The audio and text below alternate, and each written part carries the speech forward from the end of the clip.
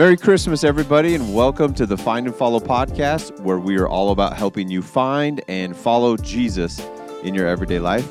Craig, Kyle, and Scott here today on a Christmas season episode. So Merry Christmas, gentlemen.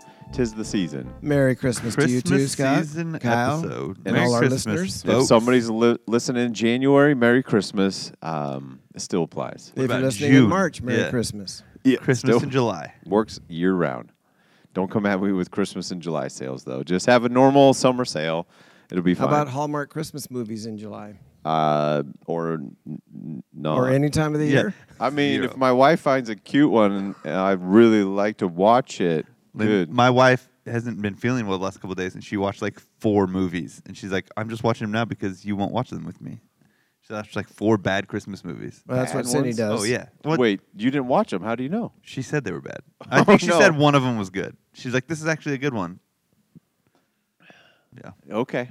I'm out. It's kind of like I a won't. clock. You know, Yeah. it's right twice a day, even if it's not Yeah. working. It's like how the story worked, kind of. Yes. Yeah. No, But I'm it's out. the Christmas season. It's full winter weather of rain and sloppy just out there today. nasty stuff. Makes you want to move to warmer climates or at least get it to 20 degrees and some snow. Yeah. That's what I want. Two I think feet it's- of snow. I think it's going to be snowing up in the mountains right now, though. So hope I'm so. okay with Well, that. it was snowing at my house. I actually had accumulation. Yeah, I drove to drop my daughter off in Liberty Lake today, and so as you start coming up like Barker-ish, it's like, oh, okay, this is getting a little heavier. There's a little bit of flaking, but still pretty wet.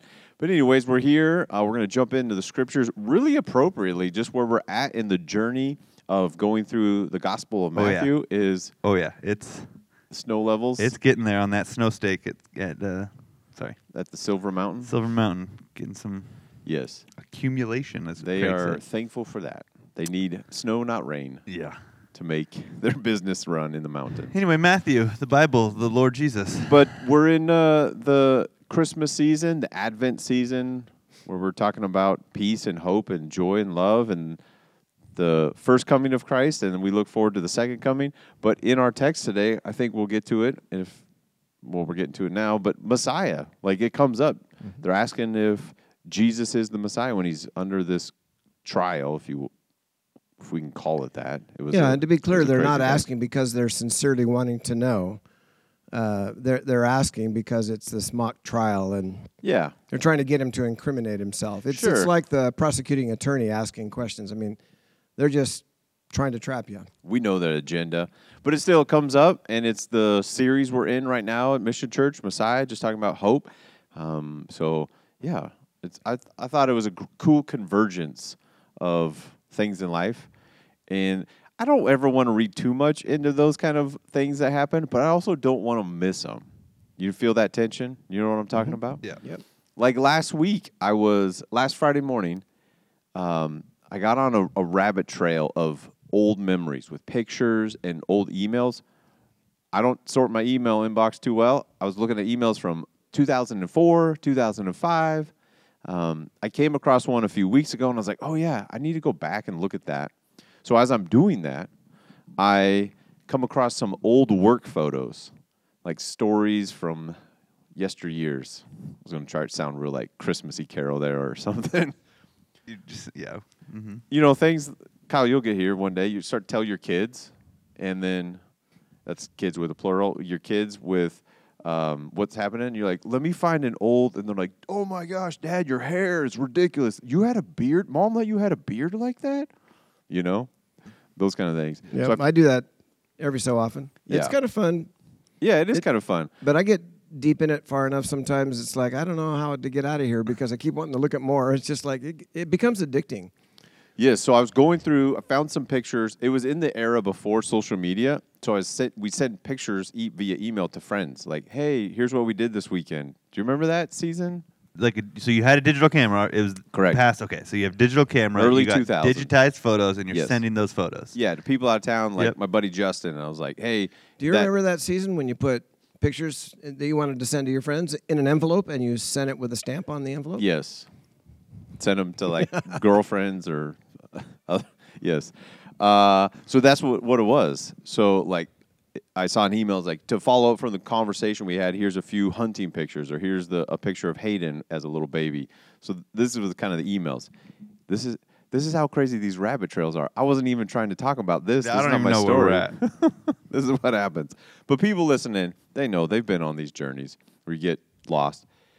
Anyways, I come across some old work pictures, CI Automation, where I used to work in homes doing audio and video, in home theaters, and work in mansions in this mega, crazy world of people would spend $250,000 on their home theater, and you're just going, what? Or $500,000. Or $500,000 just on their audio video in their home, and you go, that's crazy, but I'm thankful for the work. So I'm going through that, literally going through that, looking at pictures, to show my kids, but then right in that moment, a buddy who I used to work with from that season of life texted me, and then Jason, who was on the podcast last week, hey, I'm listening to your episode, to Ben. I don't know if he's going to listen this week, if he's just a one-off. I remember because of the Ben. guest.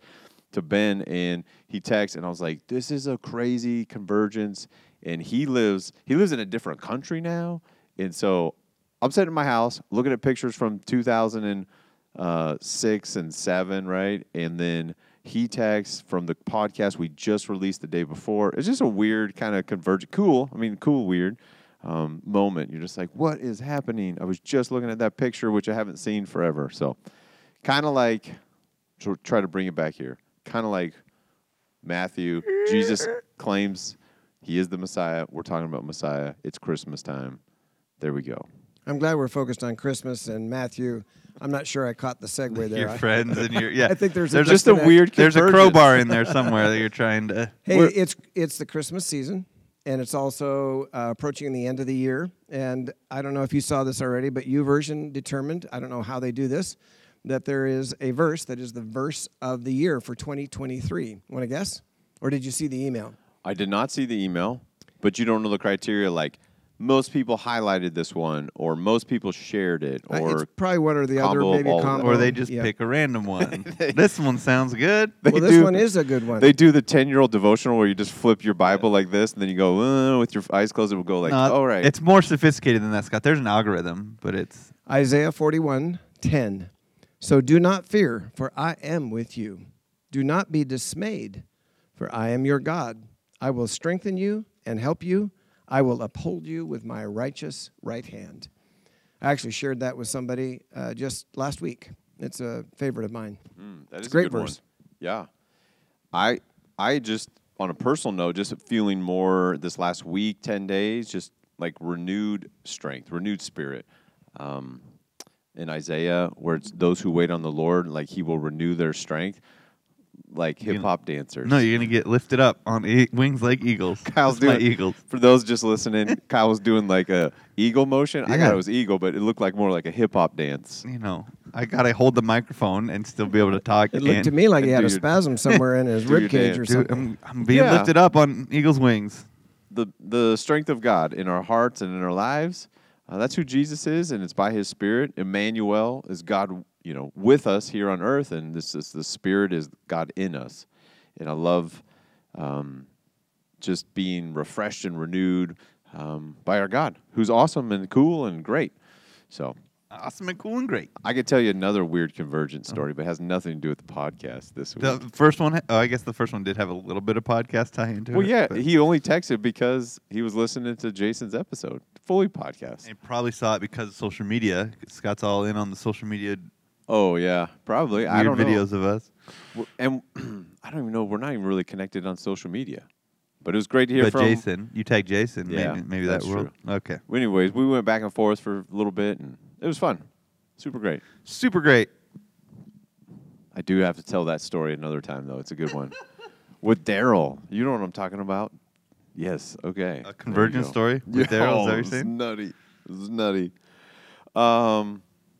That Can is we- a great story. Can we get into the scriptures here, or where are we at? Yeah, I don't know where we're highlights at. from your guys' weeks. You want to share anything? And for the sake of our listeners, just tune in to subsequent podcasts and listen for Scott to tell the story that he just teased you with, which Okay. he's not going to tell in this episode. No, I'll try to work it in. I had a dream last night that we did the podcast at the new Spokane Valley Library Oh, because apparently There's a new library? Yeah. Or is this a dream? no, there's a new Okay. library kind of by my house, Sprague, by the Spokane Valley City Hall building over there. Oh, that's a library over Yeah. there? That's across the Really? street there. Uh-huh. Oh. Oh, and that vacant lot. Side note, that lot's been vacant for years. Yeah. And I actually inquired trying to see if it was for sale for the church when we were relocating from the old location and looking for property. Yeah. I actually inquired on that, and they weren't interested in selling. That was back in the era of digital cameras, and you'd email pictures to people. Anyways, back to your dream. So I had a dream because I heard that the Spokane got a grant for doing some more media stuff in their libraries. I don't know if the new one does, but so I was like, yeah, we tried it out, tested out the podcast HQ at a Spokane Valley Library. Huh. And there was like a lot of musical instruments. We were gonna, Oh, it was like a recording studio? Yeah, We're uh-huh. going to jam out? So Yeah. is this prophetic of I don't know. So we can Something maybe to- in the future we'll be Maybe. recording the podcast from a library. That's a podcasty type thing. Maybe if they got better microphones and a Yeah. better setup, Yeah. let's do it. But maybe they have an audio technician, Yeah. so we don't have as many problems. That'd be great. Super fun. Oh man. So they came to arrest Jesus. Yeah, so we're jumping into the story of Jesus. Here's my struggle with all of this, like the tension of getting through the story, but it's so rich, to not move too fast. But I'm like, we got to get to some things here, because we could spend again a whole episode on just bits and pieces. Even last episode where the three of us were together, we're like, hey, we don't have time to go into the details of the rest, and then we start going into the details of things. But yes, there's Judas who shows up, who apparently didn't realize, kind of from the context later, that the people were going to kill Jesus. He just was a traitor. It's hard to know exactly what he was thinking because we're not in the mind of Judas and his heart. But later he's a little confused, it seems like to me, where the religious leaders finally like get Jesus to over to Pilate, and then the Roman governor is gonna condemn him, and Judas is he was seized with remorse. This is chapter 27, verse 3. He was seized with remorse and returned the 30 silver coins to the chief priests and elders. I have sinned, he said, for I have betrayed innocent blood. I'm kind of out on a limb here. Did he know fully, like, oh, no, they're going to turn him over and kill him, and he was... I think it's... So you remember in the upper room, the gospel accounts tell us that Judas is there sharing the experience up to a certain point, and then he leaves. And it says that Satan then entered into his heart. Right. So what happens next, the betrayal, this that we're looking at today, Matthew 26, where he comes with the people that are going to arrest Jesus, that's all being motivated by Satan himself. I mean, Judas is under heavy demonic influence. And then later, when it's done, I think he has a little more lucid moment and realizes, I've been an idiot. Yeah. That's what I think. I think he knew full well. I mean, have you ever done something and immediately afterwards like, that was stupid, why'd I do that? Yeah, my question is, did he know they were going to execute him immediately, or did he just thought, oh, they're going to arrest him, kind of like flog him, persecute him, and then tell him to get out of here? Yeah, I think probably kind of half of both. I tend to agree with Craig. I think it's just more of a remorseful, like, oh, snap, like that. What did I just do? And it's sinking into to the way that it's recorded in many of the Gospels. Like, oh man, I mean, he's so regretful that he ends up taking his life, right? Like, it's just I can't believe what I've just done. Yeah. And the weight of what he did sinking in, and it's like one of those things, like Craig said, like on the back end, you're like, why did I do that? Like I don't think he was fully, to your point, I don't think he was fully thinking through the implications of understanding, right? He wasn't lucid. He wasn't thinking straight. He wasn't thinking clearly to like, if I do X, then Y and Z will happen. If I take this money and kiss Jesus on the cheek like they told me to set this whole thing in motion, then they're going to arrest him. And if they arrest him, they're going to try him and kill him, and he's going to be crucified. And this, like, I don't think he's thinking 6 steps ahead. He's thinking, he's obviously got hate and evil and stuff going on too, but he's also been stealing from money for a while, so he's like an opportunity for more money. He's thinking 1 step ahead. It's like it's a bad analogy, but it's like a drug addict who they're not thinking about the people they're hurting and the things they're doing. They're just thinking about getting high again, right? He's just thinking about himself. He's thinking about stealing money. He's thinking about, and again, the demonic implications of he's under the influence of some stuff that's not the Spirit of God, obviously. So Yeah. So Judas shows up, and with the religious leaders, he says, "Here's my cue. I'm going to give him a kiss. It's the kiss of death." I don't know if that Yeah, idiom did the comes from religious there. leaders need Judas to identify which one was Jesus? Yeah.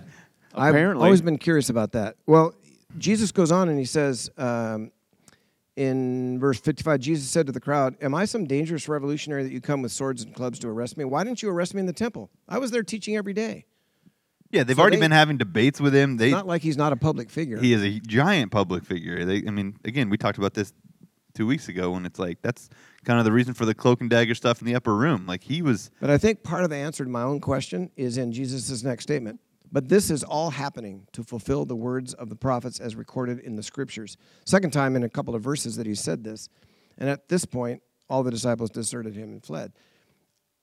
The whole thing with Judas, the whole thing with this arrest, it's all a fulfillment of scripture. And there's no getting around the fact that scripture will be and must be fulfilled down to every little detail. Jesus himself said that that was the case. Not one jot or tittle would pass away till all was fulfilled. So this is playing out according to a preordained scenario, an agenda. Jesus was the lamb that was slain from before the foundation of the world. This was all anticipated by the Father, Son, and Holy Spirit before any of human history had even begun. Yes, So it's playing out down to the minute detail, absolutely. including the kiss, for whatever that means. Right. Could be, too, I'm just trying to figure it out. Could be that they wanted him, Judas, to clearly be responsible for pointing out the person and not just presuming that he showed up and then he kissed Jesus. So it's like, on you, because they can wash their hands, not our responsibility to identify the person. I don't know. But yes, all to your Checks and balance system. Make sure we got the right guy. They're all long-haired, hippie dudes wandering around in the wilderness. it's at night. Yeah, it's night. It's dark. They got a couple of them have beards. Their skin tone's the same. Like, don't want to get the wrong guy. Yeah. But to your point, Craig, for the prophecies to be fulfilled, and Jesus was clearly a large public figure, it would be surprising if the chief priests and the religious leaders couldn't pick him out of a lineup. Yeah. Like, that was pretty clear. And it goes on, it says, "Then the people who had arrested Jesus led him to the home of Caiaphas, the high priest, where the teachers of religious law and the elders had gathered." And again, this is all playing out according to a plan. And what we need to remember is that Jesus is in 100% complete control of the scenario as it's playing out. Yeah. Not the religious leaders, not later the Roman government officials, not the crowd, which is an unruly crowd. It's Jesus who's in charge. Right. In like verse 56, where once they had taken him, then all the disciples deserted him and fled. Which Jesus predicted they would. Yeah, and it was predicted back in like Zechariah 13:7, where when the shepherd is struck, that the sheep will scatter, and it's again all of the details. There's quite a few that are fulfilled down to the littlest of things, but they're deserted. But then here's Peter; he's following at a large distance. So physically, he didn't totally desert. I mean, he separated, but then he clearly, relationally, and publicly goes, "I don't know the man," and then he second time makes swears like on my mother's grave, or I don't know what are the kids saying these days. Like, I don't know if they're swearing, but like some sort of declaration, like. I can assure your kids are swearing these days. Have you had some conversations recently or something? No, I just know kids. Yeah, it's people. It's all people. Oh, man. Anyways, Peter is distanced. He has deserted Jesus relationally because he's publicly getting pressured. Like, you're with him, aren't you? As he's hanging outside the chief priests and the Sanhedrin. They're looking for false evidence against Jesus so they could put him to death. Verse 59. But they did not find any, though many false witnesses came forward. Like they are trying to find a liar who will just claim something false against Jesus. Good luck. Good luck trying to find someone who's going to say something bad about Jesus. Because look at everything he did for people. And it says, even though they found many who agreed to give false witness, they couldn't use anyone's testimony. So they needed something that would stick, basically, I think is the point there. Yeah. Finally, two men came forward and said, "This man said, I'm able to destroy the temple of God and rebuild it in 3 days. This is fascinating to me. Because I kind of disagree with your statement, Scott. Which there was one? a lot of the good luck finding anybody to say anything bad about Jesus. Because Jesus was polarizing. There's a whole lot of people who didn't like Jesus. Again, this whole group of people that's arresting him doesn't like him, and they're trying to say something about. I understand what you were trying to say in your statement of like, there's Something obviously that they could use. yeah, there's obviously a divide, To and indict anybody him. who actually interacts with people, the people, right? As we look at these kind of this religious group and these kind of leaders who are obviously, but like Jesus was a man of the people. All the people like Jesus, and the people that Jesus actually interacted with, talked to, spoke to, taught, healed, preached to, were enamored with Jesus and fell in love with Jesus because that's who he was. The people who had something to lose, the people who had their own agenda, the people who didn't like him kind of ruffling feathers or stirring up their false idea of what the kingdom of God meant. They did have a lot to say about Jesus that was false. But they didn't have any grounds. He's arrested, not just like, I disagree. I don't like you. Yeah. Yeah. It's an arrest, so we're looking for some legal charges because they're trying to get it elevated to the And in Roman this context, level. it's religious law that is in view. Right. Later, Roman law will be in view, but here the religious leaders are looking for a violation of religious law, specifically blasphemy, which, as we read on in the text, that's actually the thing that was the tipping point for them.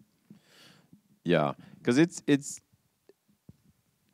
one of those tricky things where I hear what you're saying, that like people didn't agree with Jesus. They didn't like him, but for what reason?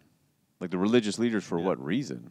Like, you know what I Because they mean? didn't fit in their nice little box of religion, in their little box of understanding God and his promises and who he was and how he did things, and their religious law that they were now holding, in this such rigid, misunderstanding version of the kingdom of God and what was to come, that, again, as soon as God or someone who came to speak on behalf of God didn't fit in their nice little box, it started messing with everything.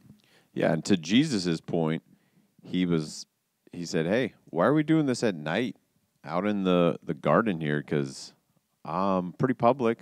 You knew where to find me earlier today and all this week, and why don't you just come and arrest me in front of the people?" Because they had nothing to go on, and they knew it would cause a riot because everybody knew, even the religious leaders who disagreed and didn't like Jesus, they go, it is hard to argue you're not from God of some kind. You're not empowered by God. The miracles you do, the way you teach, we've never seen anybody do anything like that. So we're just confused, though, because it is so powerful, so much authority, so much love and kindness. What do we do with that? And then that's where they drive it down to verse 63. So they're accusing. You're going to answer. You're going to testimony, this whole scene. And Jesus remained silent. The high priest said to him, "I charge you under oath by the living God." So he is like, put your hand on the Bible, but like put both hands on the Bible, like you're under oath, swear. Yeah, my translation NLT says, "I demand in the name of the living God that you tell us who you are, that you tell us if you are the Messiah, the Son of God." I demand in the name of the living God. Yeah, that's pretty hardcore language. Spit shake, pinky swear, like whatever your thing would be. And Jesus recognized his authority to do that, and so he responds. Right, because he'd been quiet up to this point. Because it's just. Did we gloss over a little bit of 61 that you wanted to talk about a little bit more? And able to destroy the temple of God and rebuild it in 3 days? Yeah, I really do want to go back there because there's a huge gold mine there. That's what I'm saying. Every verse could be an episode of the podcast. Well, of course. Yeah. What do you got? But just to finish the thought, so why are they confused? People don't like Jesus. Let's slice through all the things that are going on in people's minds and their personal reasons for why they don't like Jesus. Jesus himself said in John chapter 3, he says, "And judgment has come into the world, and it's based on this fact. God's light came into the world, but people loved the darkness more than the light, for their actions were evil." And that's right after he's talking about God so loved the world, he gave his only son, and then he talks about people who reject that, reject the light, reject the good news, reject Jesus. And the reason they don't like Jesus is because their deeds are evil. They're hiding in the darkness. They don't want to come to the light because they fear that their deeds will be exposed. All right, so back to Matthew. Yeah. So when he says, when the witnesses come forward and say, he said he could destroy the temple of God. That's not what Jesus said. He just said, I can destroy this temple. And the scripture is very clear. He was referring to his own body. He wasn't referring to the temple, which would be destroyed later in 70 AD, but that's a whole different story. Jesus is referring to his own body and his resurrection. Now, they misquote him. They misrepresent what he actually said, these two witnesses. And what's fascinating to me about that is that Jesus does not correct them. How many times have you been misrepresented, misquoted, and inside you have this strong compulsion to set the record straight? Yeah, which bugs us Excuse me. all. But for you, that is way up there. Oh, it's way up there for me. But I think it's a human trait. It's like, hey, for the record, I did not say that. What I said was, how many arguments between husbands and wives revolve around that kind of thing? I'm right there. I'm. You say like that's up there for Craig. Yeah, that's me too. Is I'm that like, you too? Oh, How- 100%. Oh, man. But Maybe we let- should put a poll out here for the podcasters. Well, let's dive even deeper. So how many churches end up with internal strife, even church splits, over people misquoting and misrepresenting other people rather than talking with them? Hey, did you mean this? This is what I thought you said. No, I'm going to just represent you the way I heard it, what I want to say, my take on it. Let's rewind all the way back to the garden. So what was the strategy of the devil in the beginning? To misrepresent God. He comes to Eve. Oh, that garden. I was just back at the Garden of Gethsemane. I was like, No, I was wait, right there what? with you. No, way back. All the to way. The Garden of Okay, Eden. back to- Satan comes and he says, has God said? So he plants doubt. And Eve is already confused because she misquotes what God actually said. She includes that thing about, we can't eat of it and we can't touch it. God never said anything about that we know of. And then he comes and contradicts that. So he's creating confusion in Eve's mind. That's how deception works. Cast doubt, then contradict, misrepresent, misquote. He gets her in a whole whirlpool of confusion and deceit, and it's how we were plunged into this mess in the human race in the first place. And Satan's strategy has always been the same. That's what he does in marriages. That's what he does in friendships. He gets people to misrepresent, misquote, be confused, contradict. He stirs the pot, as you could put it, I suppose, and gets people in a whirlwind of controversy and hurt feelings and broken relationships, and we've all experienced it. And when that happens, we need to recognize that is part of the enemy's strategy. That's what he's seeking to do, is to divide. He comes to kill, steal, and destroy. He comes to divide. He comes to separate people. He comes to try and contradict and oppose, and he's motivated to try and defeat God's purposes in people's lives. Yeah, that's why it's a big deal, Sky. As you were talking, I had this picture. Last week, I was driving down the freeway right here in the valley, and it was raining. It's been raining for like a week, so pick a day. I forget what day it was. And I was following a truck, and thankfully, I wasn't real close. We had quite a bit, 10 car lengths, something like that.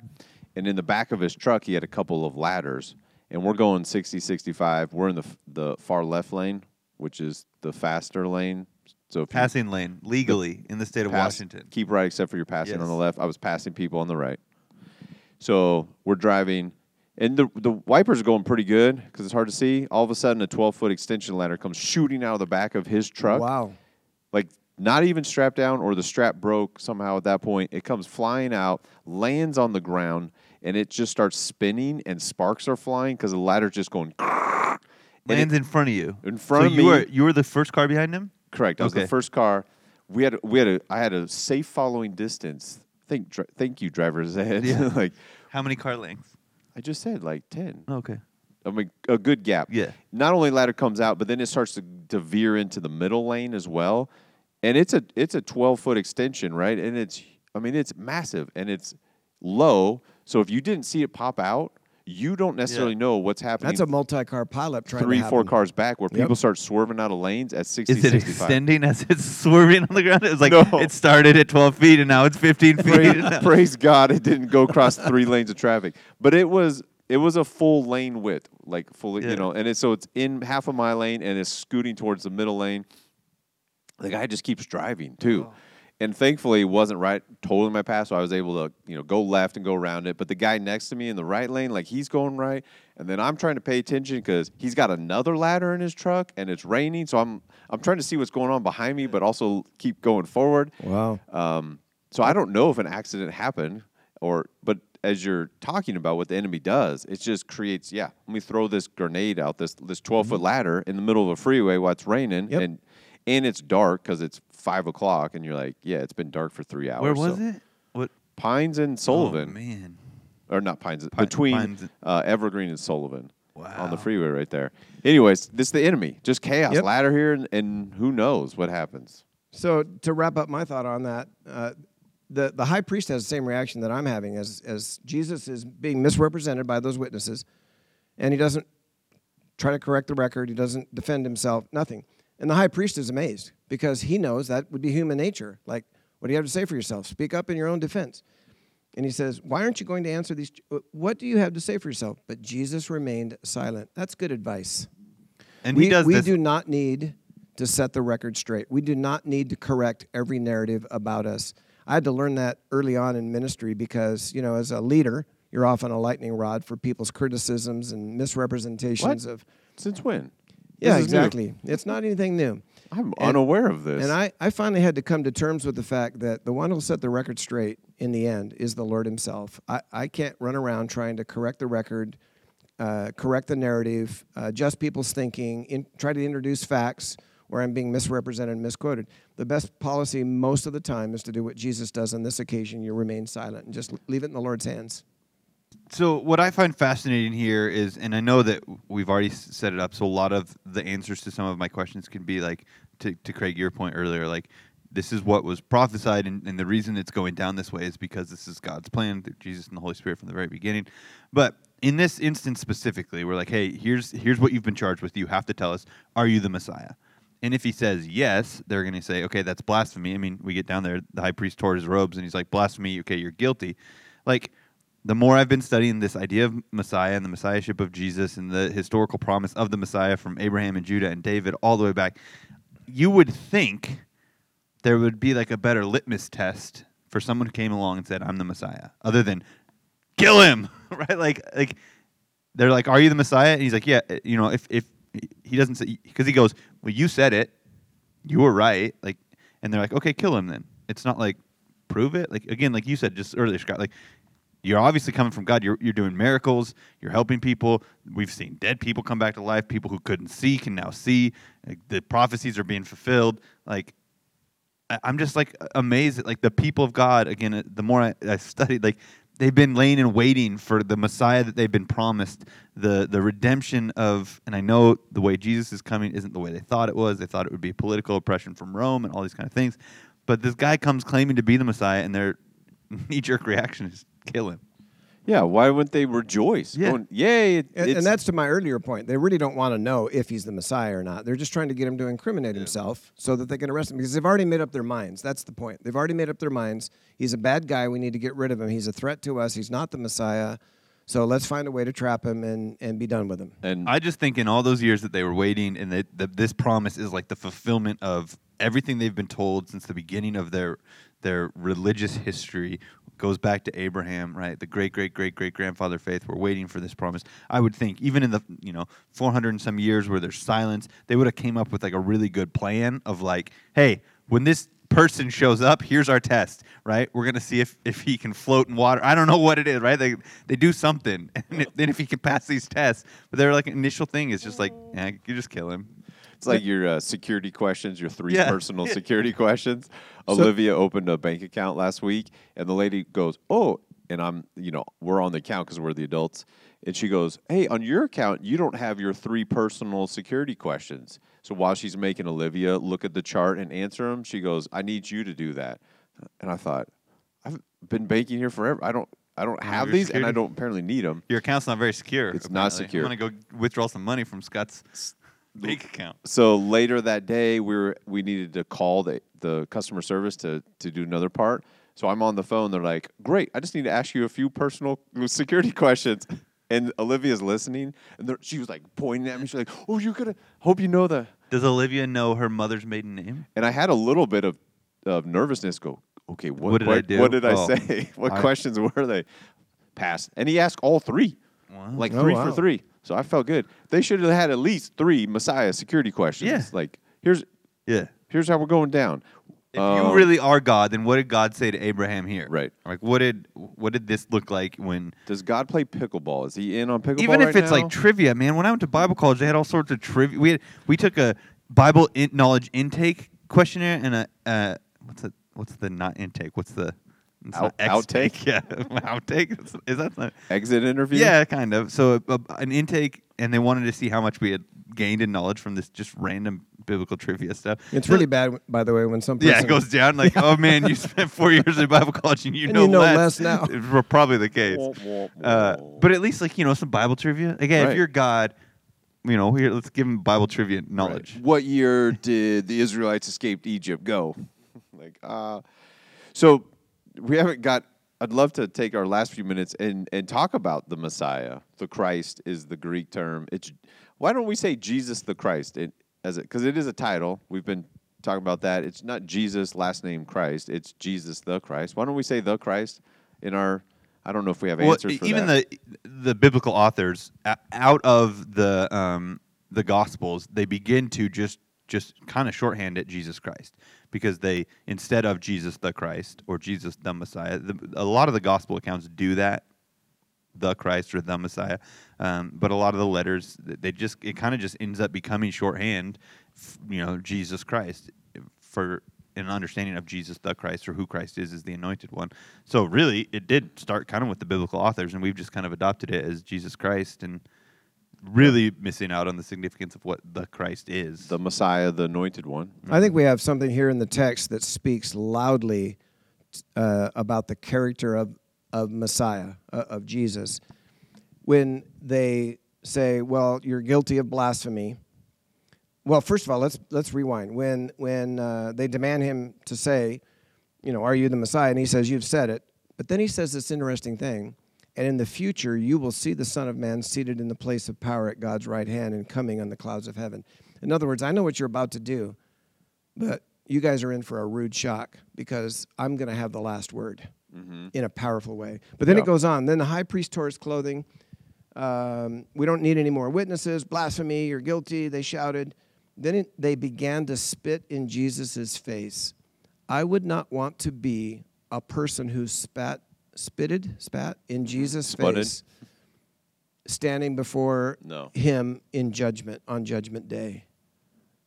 I would not. And then there's forgiveness for all sins. And beat him with their fists, and some slapped him, jeering, mocking. Prophesy to us, you Messiah. Who hit you that? I would not want to be one of those people on Judgment Day who did that. And yet, what does Jesus do? He remains silent. He lets things play out according to God's plan for our sake, for the sake of the redemption of the entire human race and the universe. I mean, Jesus has a big agenda going on here, and he allows that to happen. The creator of the planet these people are living on, the one who created them in his image, the one who loved them enough to come, loves them enough to allow that to happen. I just think that speaks volumes about the willingness of God Almighty to be that humble in this moment. Yeah, and to your point, and we'll see this as we continue the story, they use these terms of things that are meant to be reverent as, again, my translation says, in a jeering way, right? In a mocking way. These things that his kingly identity, as let's put a purple robe on him and mock him let's put a crown on him in a mocking way. And right here in this, Scott, to your point, the Messiahship, this Messiah, which meant anointed, which meant set apart, someone who's bringing some sort of connection from heaven to earth, like the prophets of old, like the kings of old, like the priests of old, in one that was promised to do that once and for all, that ushers in a new kingdom, a kingdom ethic, and rewrites every wrong. that Messiah, the anointed one, the heaven, now on earth. And they're using it as a mocking way of like, oh, Messiah, oh, special dude, tell us who hit you this time if you're the anointed one. Like they're saying it kind of like that, right? Like, Yep. oh, Mr. Anointed guy. It's kind of like middle school students on the playground or something. Yeah, but they're using these. I mean, this idea of Messiah and anointed had come its imagery all the way back to the garden of this fruit and fluid from God's beautiful presence, the way He created, anointing people to be God's representation, to be God's leadership, to be God's voice. And now there's Jesus, and they're using it as, oh hey, special dude. And I bet some of them came to their senses a couple days later, weeks later, when maybe they saw the resurrected Jesus, and they go, "We are in error." Oh, I can't imagine that a few of them didn't. Yeah. I mean, it And it's stands the to reason. You mercy and grace of God, and because they missed what God was doing, and just like in our lives today, like I was saying earlier with my crazy wandering story, like I don't want to miss what God's doing, and sometimes it feels like a coincidence, quote unquote. Not the story about the ladder, because you did want to miss the ladder. I did. Okay, just want checking. to miss the ladder. Other convergence story. The convergence you story. You want to settle into that Yeah. and not be too speedy. Hurry, practice patience enough to, God, are you doing something? Yeah, what are you doing right here? And jump into that walk with God and not see it as a disruption or interruption in life, but maybe what God is doing. And not over spiritualize things, but because again, to the people's credit, Isaiah says, for a child's going to be born to us, the government will rest on his shoulders. I don't have enough knowledge, and we don't have enough time here to dissect that as far as like the government. Like, is it a government thing? And then Jesus shows up, and he's like, like the Romans, get him, and he's like, nope. But that same Isaiah says he was bruised for our iniquities. Chastisement was upon him. He wasn't recognizable. Correct. All of that in Isaiah 53. Yeah. And with the purpose of the Messiah, the Anointed One, the Christ, who God in human flesh, Colossians 1, verse 19, for God in all His fullness was pleased to live in Christ, and through Him God reconciled everything to Himself. He made peace with everything in heaven and on earth by means of Christ's blood on the cross. Yeah, and again, that's a reference. I alluded to it earlier in one of the comments I made. It's not just the redemption of the human race. That's the pinnacle. That's the focus. That's the most important thing that's taking place, at least as far as we're concerned. I mean, it's our redemption that He's securing on the cross. But He's also redeeming or restoring back to Himself, reconciling back to Himself, a universe that has rebellion in it, led by Satan and everything. Deceived angels. He's going to lift the curse. He's going to take care of the demons and the devil and bring everything back into harmony. It's a fabulous long-term game plan that's playing out here. Yeah, I talked about it this Sunday, but that idea, like Paul says elsewhere, like if it's just this, like your point, Craig, which is huge, just us being, if it's just that, we're to be pitied more than anybody else, because there is so much more. Like, it's not just today, it's not just our right relationship with God. That's a big, big, giant, humongous part of it, specifically when we think maybe a little selfishly, but it's God's whole redemptive plan of eternity. Again, the garden that He created at the beginning was the plan all along until sin and our mistakes ruined it, and we've been living that same way in darkness and deceit and death and sin, which is not what God wants. There's going to be a day where He rights all of that, so that we live in the now, not yet, that we've talked about before on the podcast, that yes, we have hope in Jesus, but our hope is anchored in heaven, where Jesus is preparing a place for us. So we're tethered to heaven through a relationship with Jesus, and one day heaven's going to come back to us, and we get to be there forever. When you say pity, do you always in your head have Mr. T? I pity the fool. I pity the fool who doesn't believe in a hope misses of Jesus. restoration. Of all Who things. misses salvation? No. Who misses the meaning of Christmas? Gets caught up in the commercialization. I read pity it. the fool. I read it 3 times this last week as I was preaching it, and I'm like, pitied, not pitted, pitted. How many P did? I had to P. Google Diddy? it. Yeah, P Diddy, pitted. What? I just don't want to say the wrong things. We should be pitted more than anybody else. Oh, if we only all didn't say the wrong things. Yeah. I do it too frequently. Again, I have to think through verses that I'm going to read. I don't know how many times I've already messed it up in the last 40 minutes here on this podcast. Well, as we're trying to land the plane, this reconciliation, this peace, that's why the angels announced to the people, right? I bring you good news of great joy for all people. It's this hark. hark the herald. Hark the angel who's named Harold, who's has come had a to say- message. Oh, it's a sign unto you. Trying to real Christmassy here at the end, but this piece, just even the other night, because we've been doing the Advent stuff, just looking at peace, and it's more than just cease of war, but it's restoration and reconciliation, and there's just a fullness and a completeness and a wholeness, and the Hebrew word is shalom. So I was tucking my kids in, the boys, the other night, and we were talking and praying, and I prayed, and just the shalom of God, and we get done, and Wyatt's like, Dad, what's shalom? I'm like, oh, and it just, not on purpose, it just kind of, came out because it was real fresh that day in my spirit. So then we had a cool little conversation, and the next day kind of followed up with the peace of God, and it's more than just lack of fighting. It's a wholeness, a completeness, a restoration, like you're saying, for all of creation that we get to be part of. And it was in this moment where Jesus declares, yes, I am the one, the Messiah, the anointed one, the Christ, who all of creation has been waiting for in order for this reconciliation, this peace with God and with each other, with creation. Animals not fighting anymore. There's no more death and decaying and dying. And it's the completion of all of that. As we look forward, what Christmas is and what we read here is recorded in Matthew, the first coming of Christ and what that meant gives us hope as we look forward to the second coming of Christ in all of his glory and triumph, and with a sword and riding on a horse and just power and majesty, and every knee will bow and every tongue will confess who God is. Sword in his mouth, though, not in his hand. It's out of his mouth. Which seems even crazier. Cooler.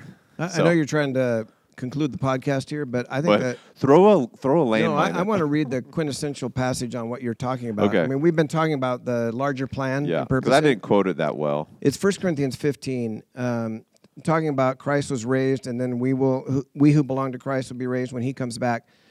And then it says, after that, the end will come when he will turn the kingdom over to God the Father, having destroyed every ruler and authority and power. Those are the ones, spiritual forces that are in rebellion.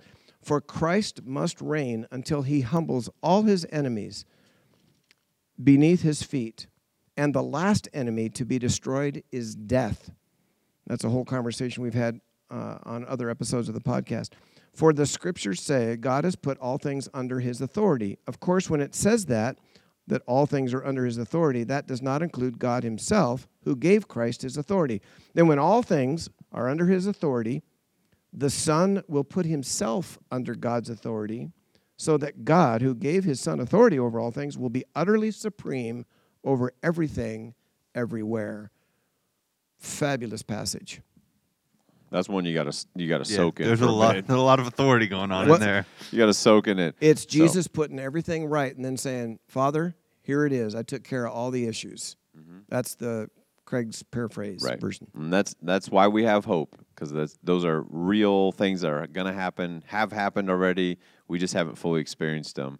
And I know we're talking a lot, obviously, at the end of Matthew here at the end, but the season that we're in the Christmas season, the birth of Jesus and how this Messiah came to us in such a different way than we would have ever expected. Certainly the people of God, the Hebrew people, ever expected their anointed kingly Messiah to come as a humble baby boy to grow and learn and have relationship with people and love people and care for people. And so as we slow down a little bit this holiday season and get some time with family and friends, I know we can oversimplify what happened and look at a nativity scene, but just the significance of the hope, the light turning on in a dark, dark place that Jesus was to us, the light and love of life itself. The way John, shares the birth story is super cool because he doesn't really talk about the birth story. He just talks about light coming to the earth and the Messiah is here. And so super fun for us to just, pause and think about that and